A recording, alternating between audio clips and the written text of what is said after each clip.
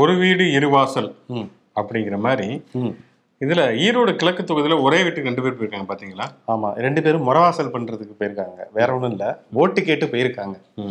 ஒருத்தர் முன்னாள், இன்னொருத்தர் இந்நாள் மந்திரிகள். தமிழக அரசுடைய இவர் நம்ம செல்லூர் ராஜு சயின்டிஸ்டும் பொன்முடி அவர்களும் நேருக்கு நேர் சந்தித்தார்கள். ஒரே காமெடி, ஒரே கதாகலேசமா இருந்தது. இவர் அவரை கலாய்க்க, அவர் இவரை கலாய்க்க. பொன்முடி தான் வந்து நீ என்ன நடிகரா அப்படிங்கிற மாதிரிலாம் வந்து கேட்டு இவ்வளவு கூட்டம் கொடுது அப்படிலாம் வந்து கலாய்ச்சி விட்டுருக்காரு. அவரு வந்து எங்க போனாலும் என் லைன்லயே கிராஸ் ஆகிறீங்க ஐயா அண்ணே நீங்க தான் அப்படின்னு சொல்லி. ஏன்னா ஏற்கனவே ஒரு தரம் இதே மாதிரி செல்லூர் ராஜு வந்து வாக்கு கேட்டு வந்துட்டு இருக்கேன், பொன்முடி இப்படி கார்ல போயிட்டு இருக்காரு, கதை இப்படி ஜன்னல் திறந்த உடனே மறக்காம ரெட்டலைக்கு ஓட்டு போடுங்கன்னு பார்த்தா அங்கே பொன்முடி இருந்தோன்னே அண்ணே நீங்களா அப்படின்னு சொல்லி சிரிச்சாரு. உங்க கட்சிக்கெல்லாம் நல்லா ஓட்டு போட முடியாதியா அப்படின்னு அவர் சொல்ல இப்படி ஒரு குறும்பா போயிட்டு இருந்தது. இன்னைக்கு அதே மாதிரி சந்திச்சிருக்காங்க. அந்த வீட்டுக்காரங்க என்ன சொன்னாங்க, பக்கத்து கிட்ட பாருங்க, கொஞ்சம் வெளியில போய் பேசிக்கங்கப்பா, ஏன்பா அப்படி கூட்டத்தை இங்கே வீட்டுக்கு முன்னாடி சேர்க்குறீங்க அப்படின்னு வந்து சொன்னாங்க போல. பரவாயில்ல, இது ஒரு வகையில வந்து வேற வேற கட்சிகளை சேர்ந்தவங்களா இருந்தாலும் அந்த மாதிரி கலகலப்பா சந்திச்சு பேசிக்கிறாங்க. இதுதான் ஒரு அரசியல் நாகரிகம். ஆமா, நல்ல விஷயம் தான், வரவேற்போம். ஷோக்குள்ள போகும். இது சொல்றதே சொல்லட்டும் ஷோ. ஒளிப்பதிவாளர் படத்துவாஜர் நான் சிவகுமார், நான் உங்கள் நண்பன் சரண்.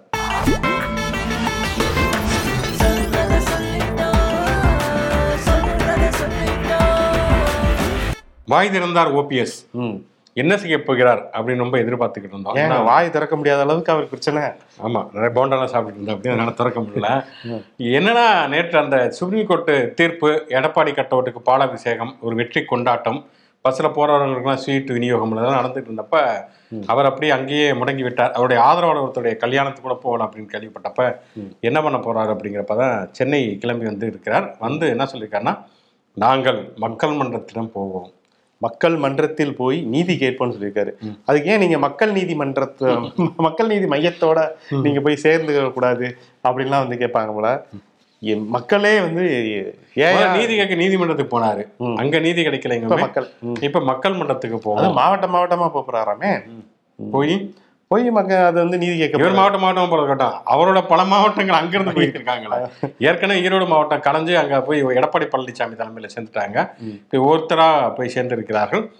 அப்ப ஆக மொத்தம் என்னன்னா வந்து, எனக்கு இவங்க உருட்டுலயே பெரிய உருட்டு என்னன்னா, பண்ருட்டி ராமச்சந்திரன் வரைக்குமே சொல்லியிருக்காரு. என்னன்னா, பொதுக்குழு செல்லும் அப்படிதாங்க கோர்ட்டு சொல்லியிருக்கு.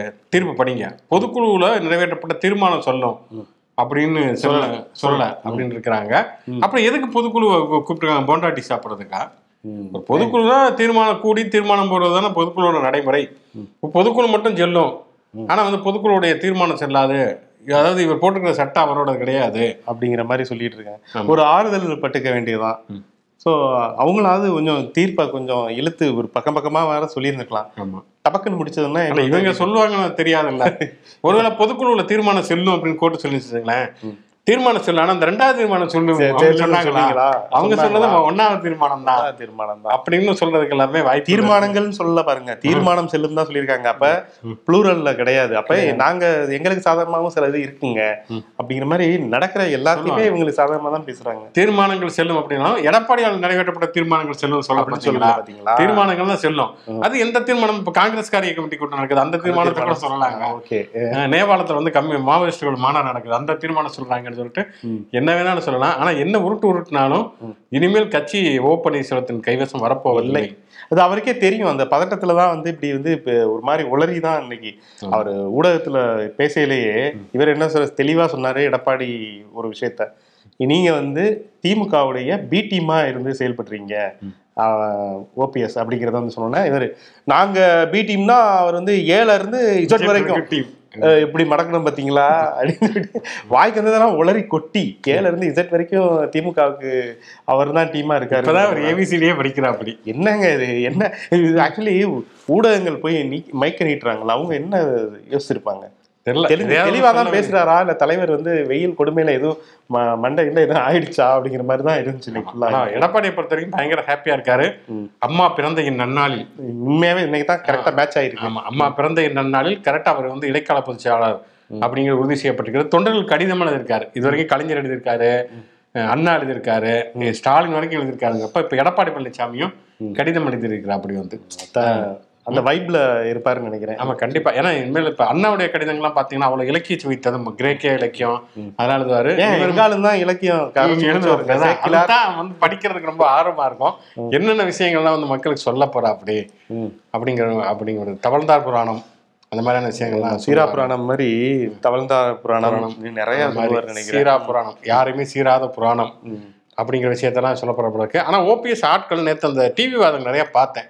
ஓபிஎஸ் ஆட்கள் இப்ப நமக்கு வந்து பயங்கர இதாயிடுச்சு, பேக் ஃபயர் ஆயிடுச்சுன்னு டக்குன்னு என்ன சொன்னாங்கன்னா, ஈரோடு இடைத்தேர்தலில் கண்டிப்பா எடப்பாடி தோப்பாருங்க, அவட்ட ரெட்டையில வந்து நாங்க போட்ட பிச்சைங்க போனா போது நாங்க விட்டு கொடுத்தோம், ஆனா அதுல கூட ஜெயிக்க மாட்டார் பாருங்க அப்படின்னு சொல்லிட்டு சாபம் விடுறாங்க. இவர் என்னென்ன சொந்த கட்சி இருந்தாலும் பரவாயில்ல, எனக்கு ஒரு கண்ணு போனாலும் பரவாயில்ல, அங்கிட்டு 2 கண்ணு போகும் அப்படிங்கிற ஒரு மனநிலைக்கு வந்துட்டாரு. ஸோ இப்போ வந்து தோத்துருவாங்க அப்படிங்கிறத சொல்லிட்டு என்னமோ வந்து நிறையா ஜெயிக்க போகிற மாதிரியும், இப்போ வந்து வாக்கு வந்து கொஞ்சம் இதான மாதிரியும் வந்து பேசிக்கிறாங்க. இதைத்தான் டிடிவி வந்து போகிற போக்கில் கலாய்ச்சி விட்டுருக்காரு தக்லைஃபா. ஒரு 50 வாக்கு அதிகமாக கிடைக்குமா, என்னமோ எடப்பாடி வந்து ஏதோ இவர் வந்து நேர்மையான வழியில போய் அந்த சீட்ல உட்கார்ந்த மாதிரி அப்படியே இருமாப்பா இருக்காரு. அவர்கிட்ட இருக்கக்கூடிய அந்த திமிருடைய உச்சத்துல தான் இப்ப வந்து அவருடைய அந்த இதுகள்லாம் தெரியுது. இந்த தேர்தலுக்கு பிறகு முடிவு வந்த பிறகு பாருங்க அவர் உண்மையான பலம் என்னங்கிறது தெரிய வரும். அதிமுக அப்படிங்கிறது ஒரு பிராந்திய கட்சியா ரொம்ப சுருங்கி போனது காரணமே எடப்பாடி தான், இல்லைன்னா தேசிய கட்சியா இருந்திருக்குமா அப்படின்னு சொல்றாரு அவரு. அதிமுக ஒரு தேசிய கட்சியா இருந்ததா ஒரு வட்டார கட்சியா மாத்தின அளவுக்கு ரொம்ப கீழ்த்தரமா. மன்னார்குடி மாவட்டத்தில் ஒரு கட்சி நடத்திட்டு இருந்தாங்க அவங்க. என்ன அது வந்து இதுக்கு கொங்கு மாவட்டத்தினுடைய கட்சிக்காக என்ன சொல்றாருன்னா புலம்பி திருப்பி எல்லாரும் ஒவ்வொரு அணியில அவர் எவ்வளவுதான் அவமானப்படுத்தினாலும் பரவாயில்ல, ஓபிஎஸ் மாதிரி ஓபிஎஸ்மே மையமா தான் பேசிட்டு இருக்காரு. சசிகலாவையும் டிடிவியும் இணைப்பீர்களா அப்படின்னு கேட்டதுக்கு அது காலம்தான் பதில் சொல்லும். அதே போல அதிமுகங்கிற ஒரு பேர் இயக்கத்தை மீட்க நான் என்ன தியாகத்தை வேணாலும் பொறுத்திருந்து பாருங்கள், நிறைய ரகசியங்களை வெளியிட போகிறாங்க. இதனால இனிமேல் நாங்க வந்து ஒற்றுமையா செயல்படுவோம் அப்படின்னு சொல்லிதான் பொறுமையா இருந்தோம். நிறைய ரகசியங்களை இனிமேல் சொல்ல போறோம். ஒவ்வொன்றாக ரகசியங்கள் அந்த இதை அவிழ்க்கப்படும் வேற சொல்லியிருக்காரு. ஸோ தமிழனுக்கு இனிமே இந்த ஓபிஎஸ் மூலமாக நிறைய என்டர்டைன்மெண்ட்டுகள் காத்திருக்கு. இப்ப பதிலுக்கு அவர் வந்து எங்ககிட்டயும் ரகசியம் இருக்கு, எங்ககிட்டயும் சீப்பு இருக்குன்னு சொல்லி அவர் கிளம்பி வந்துட்டாருன்னு வச்சுக்கோங்களேன். அங்கேயும் வீடியோக்கள் இருக்குமோ தெரியல. என்ன இவரு பயங்கர இதாயிருவாரு. அண்ணாமலை பிளைட்ல வேற போயிட்டு இருக்காரு.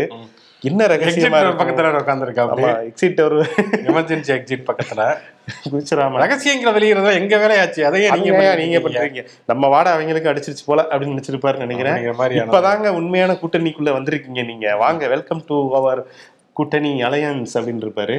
ஸோ ரொம்ப ஒரு மாதிரி பாப்பா அந்த ரகசியங்களுக்காக நம்மளும் காத்திருப்போம். ஆமா. திமுகவை சேர்ந்த ஒருவர் திமுக ஆட்சியிலேயே கொலை செய்யப்பட்டிருக்கிறார். கொலை செய்யப்பட்டது மட்டும் இல்லாமல் வந்து அதுக்கு பின்னணியில் என்னென்ன நடக்குது அப்படிங்கிற ஆடியோக்கள் வெளியாகிருக்கு. அதை கேட்டால் ரொம்ப பகீர்னு இருக்கு பார்த்தீங்களா? ஆமாம், ரொம்ப பகீர்னு இருந்தது. என்னன்னா சமீபத்தில் தான் மிகப்பெரிய ஒரு குற்றச்சாட்டாக எதிர்கட்சியினர்லாம் எடுத்துகிட்டு போகிறதுன்னா சட்ட ஒழுங்கு சரியில்லை அப்படின்னு சொல்லிட்டு நடக்கக்கூடிய கொலைகள்லாம் பார்த்தோம்னா தனிநபர் மீதான 2 குடும்பங்களுக்கு இடையே உள்ள பிரச்சனை, இல்லை உணர்ச்சி வேகத்தில் நடக்கக்கூடிய கொலைகள், இந்த மாதிரியான விஷயங்கள்லாம் போயிட்டு இருக்கிற நேரத்தில் இங்கொன்றும் அங்கொன்றுமாக இந்த மாதிரியான சம்பவங்கள் நடக்கிறது இந்த ஆடியோ மூலமாக ஒரு விஷயம் வெட்ட வெளிச்சத்துக்கு வந்திருக்கு. இது எந்த ஆட்சியாக இருந்தாலும் சரி, காவல்துறை சில விஷயங்கள்ல கோட்டை விட்டுட்டாங்க, எல்லா இடத்துலையுமே வந்து ரொம்ப நேர்மையான அதிகாரிகள் இருக்க மாட்டாங்க அப்படிங்கிற மாதிரி தான் இந்த வழக்கு வந்து போயிட்டு இருக்கு. அந்த ஆடியோவில் பேசக்கூடிய லோகேஸ்வரிங்கிற ஒரு பெண்மணியை பற்றி தான் பேசுகிறாங்க. சோமங்கலம்னு காஞ்சிபுரம் மாவட்டம் அருகே அந்த ஊராட்சி இதில் இருக்கு. அங்கே வந்து ஒருத்தர் சதீஷ்னு ஒருத்தர் திமுகவுடைய வார்டு செயலாளராக இருக்காரு. ஒரு இளம் சோசியல் ஆக்டிவிஸ்ட் தான் அவர். 30 வயதில் அந்த ஏரியாவில் இருக்கக்கூடிய குடிநீர் பிரச்சனையாகட்டும், வேற ரேஷன் பிரச்சனை, இந்த மாதிரியான பிரச்சனைகள்லாம் முன்னாடி போய் நிற்கிறவர். அந்த ஏரியா இளைஞர்கள் எல்லாருமே ரொம்ப மது போதைக்கு அடிமையாயிடுறாங்க. இரவு நேரங்களில் சரக்கு பிளாக்ல கிடைக்குது அப்படின்னு சொல்லிட்டு தொடர்ந்து ஒரு போராட்டம் பண்ணியிருக்காரு. இதுக்கு காரணம் யாரு அப்படின்னு சொல்லி அவங்க மேல புகார் கொடுத்துட்டு இருந்திருக்காரு. இந்த லோகேஸ்வரிங்கிற பெண்மணி தான் இதை முழு நேர வேலையா பண்ணிட்டு இருந்திருக்காங்க. ஸோ அவங்க மேல புகார் கொடுத்தோடனே அவங்க என்ன பண்ணியிருக்காங்க, ரொம்ப கொடூரமான முறையில் அந்த சதீஷை கொலை செஞ்சிருக்காங்க. கொலை செஞ்சது தலைமறைவாயிட்டாங்க. அதுக்கு பிறகு கைது செஞ்சு ஜாமீன்லையும் வெளியில வந்தாங்க. எப்படி ஜாமீன் கொடுத்தாங்க அப்படிங்கிறது மிகப்பெரிய அதிர்ச்சியா இருக்கு. இப்ப வந்து காவல்துறை அதிகாரி ஒரு எஸ்ஐ, அந்த எஸ்ஐயோடைய பெயர் மாதவன். அந்த மாதவனோட இந்த லோகேஸ்வரி பேசக்கூடிய அந்த ஆடியோ கேட்கையிலே அவ்வளவு அதிர்ச்சியா இருக்கு. ரொம்ப ஒரு காவல்துறையில ரொம்ப ரவுடிக்கெல்லாம் வந்து சூர்யாங்கிற ஒரு ரவுடியை வந்து புகழ்ந்து அவனெல்லாம் ஈஸியா பிடிச்சிடவே முடியாது அப்படிங்கிற மாதிரிலாம் வந்து பேசிக்கிறாங்க. ஸோ சக அதிகாரிகளை பற்றிலாம் ரொம்ப ஈஸியாக கேஷுவலாக அந்த லோகேஸ்வரியோடைய இதில் எனக்கு காவல்துறையெல்லாம் ரொம்ப ஜுஜுபி அப்படிங்கிற மாதிரி பேசிட்டு அவங்களுக்குள்ள சில அந்தரங்கமான கான்வர்சேஷனும் அதில் போயிட்டு இருக்கு. ஸோ ஆக மொத்தத்தில் காவல்துறை இப்படி ஒரு ரொம்ப மெத்தனமாக காலுக்கிலேயே கலை போல நிறைய பேரை வளர்த்து விடுது அப்படிங்கிற இந்த மாதவன் ஒருத்தர் மூலமாகவே அந்த ஆடியோ மூலமாகவே தெரிய வருது. ஸோ லோகேஸ்வரி மேலே நடவடிக்கை எடுக்கணும், காவல்துறையில் இருக்கக்கூடிய இந்த மாதிரி கருப்பு ஆடுகளையும் களை எடுக்கணும் அப்படிங்கிறத நிச்சயமாக. ஏன்னா வந்து சட்டம் ஒழுங்கு நிலைநாட்டணும்னா முதல்ல கலைகளை எடுப்பது அப்படிங்கிறது மிக மிக முக்கியமான ஒரு விஷயம். அதை வந்து தமிழ்நாடு அரசு செய்யும், நிச்சயமாக செய்வாங்கன்னு நம்பலாம்.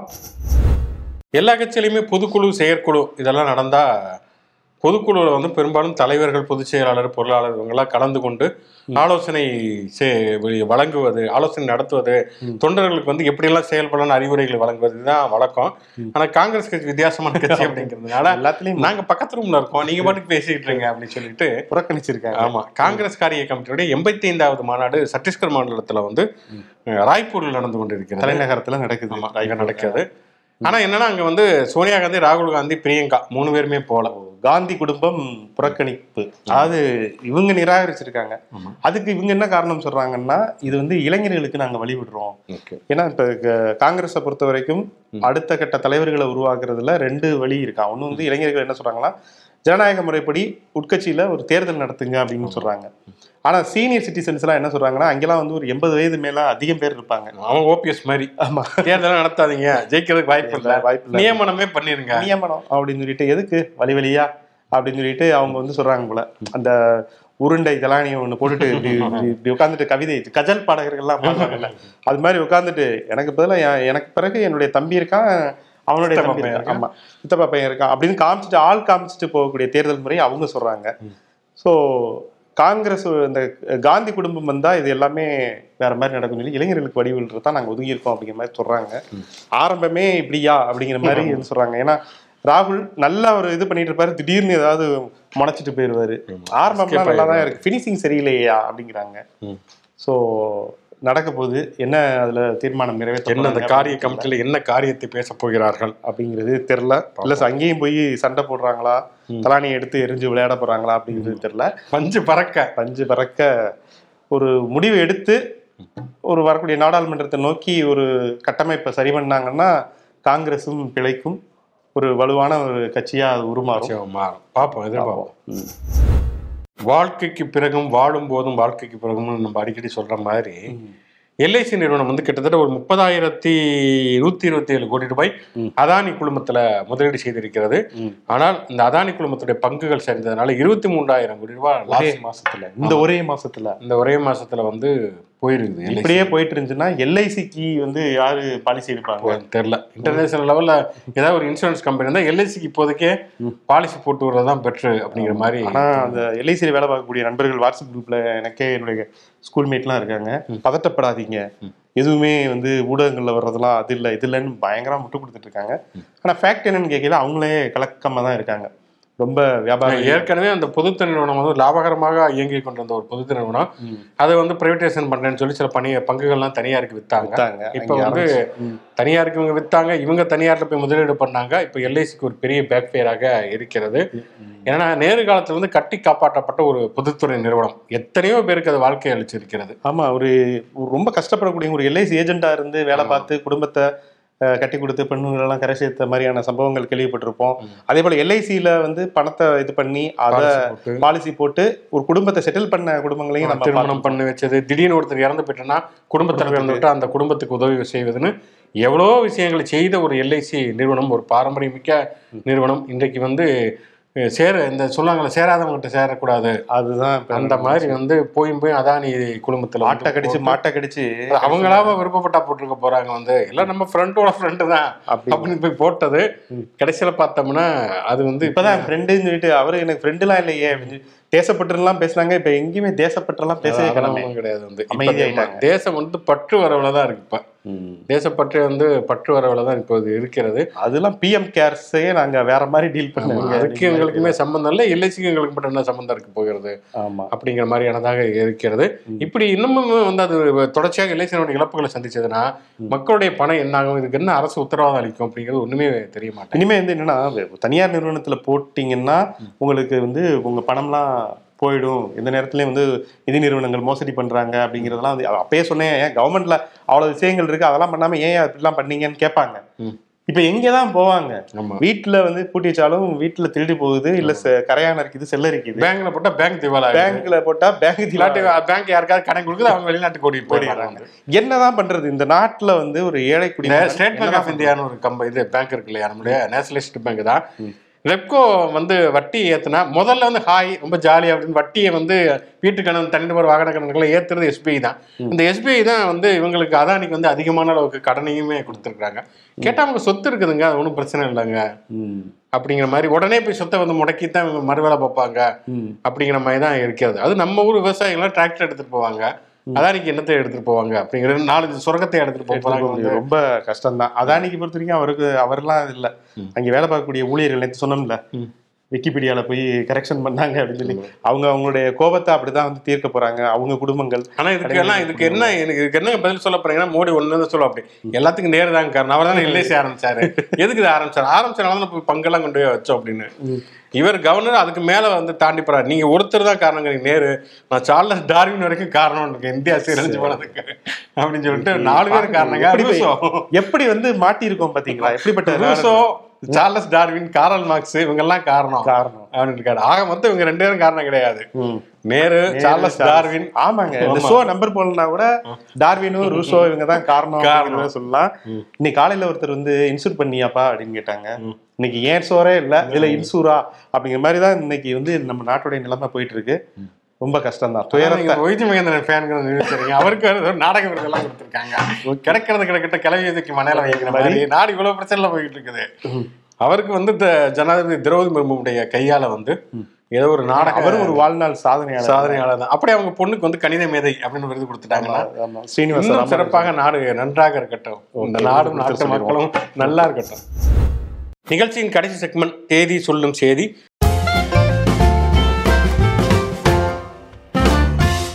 இன்று யாருடைய பிறந்த நாள், நினைவு நாள் மற்றும் சுவாரஸ்யமான சம்பவம் அப்படின்னு பார்க்கறதுக்கு முன்னால நம் பார்வையாளர் வந்து வந்திருக்கக்கூடிய கமெண்ட்ஸ்.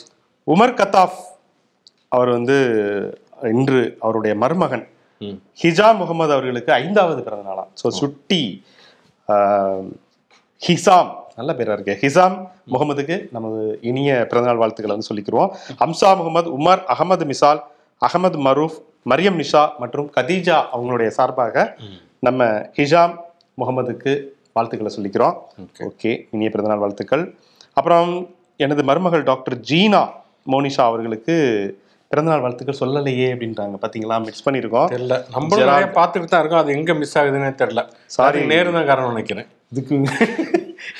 சரிங்க, நீங்களும் அப்படி நேரு காரணம் சொல்றீங்க. ஜெரால்டு சார் மன்னிச்சுக்குங்க.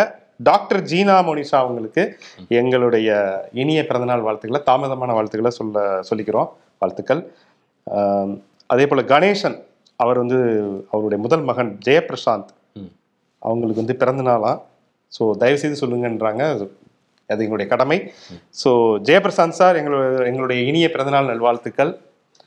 ஆக 3 பேருக்கும் நம்ம வந்து சொல்லியாச்சு. ஒரு தாமதமான வாழ்த்து அதையும் சேர்த்து சொல்லியாச்சு. சரி, ஓகே. விஐபி இன்று யாருடைய பிறந்தநாள்? இன்றைக்கு விஐபி பார்த்தோம்னா சொல்லவே வேண்டியதில்லை, இன்று ஜெயலலிதா அவருடைய பிறந்தநாள். காலையில் வரையிலேயே எல்லா இடங்களையும் ஆமாம் ஆரம்பத்தில் சொன்னால் அதுவுமே என்னன்னா, இன்றைக்கு 75வது பிறந்தநாள் ஜெயலலிதாவுக்கு. ஜெயலலிதா மீது நிறைய அரசியல் ரீதியான விமர்சனங்கள் பலருக்கும் இருக்கலாம். ஆனால் என்னன்னா வந்து கிட்டத்தட்ட ஒரு தமிழகத்துடைய ஒரு இரும்பு பெண்மணியாக இருந்து ஒரு மீண்டும் முதலமைச்சராக இருந்தாங்க. பூமி உள்ளவரை எங்கம்மா புகழே நிலைத்திருக்கும் அப்படிங்கிற பாட்டு எல்லா இடங்களையும் கேட்கும் வந்து. ஆமா, ஓகே. அந்த கலைத்துறையில இருந்து அரசியல் வரைக்குமே வந்து பலருக்கும் சிம்ம சொப்பனமாக விளங்கியவர் ஜெயலலிதா. அவருக்குமே பிறந்த நாள்.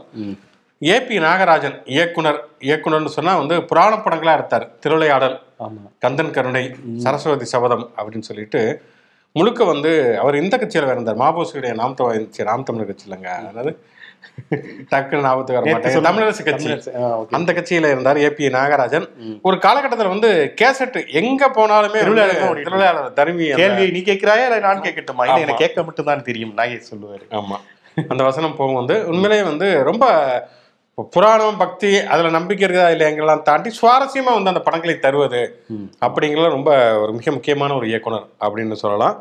ஏபி நாகராஜன் அவரை நாம் நினைவு கூறுவோம். ஸ்டீவ் ஜாப்ஸ் ஆப்பிள் நிறுவனத்துடைய அதிபர். ஆமா, ஸ்டீவ் ஜாப்ஸ் இன்றைய இளம் தலைமுறையினர் எல்லாருக்குமே ஒரு ரோல் மாடல். இன்னைக்கு ஸ்டார்ட் அப் ஆரம்பிக்கிற சாதாரண இளைஞர்கள் வரைக்குமே ஒரு மிகப்பெரிய ஆதர்ச மாடல். ஆமா அப்படின்னு சொல்லலாம். ஓகே, நிறைய வெற்றிகரமான கதைகள்லாம் அவர் எழுதியிருக்காரு. அந்த பாதி சாப்பிட்ட ஆப்பிள் அதுதான் அவருடைய அடையாளம். அது ஒரு பெரிய ஒரு அடையாளமாக வெற்றிக்கான ஒரு சிம்பிளாவே மாத்தினது பெரிய விஷயம்.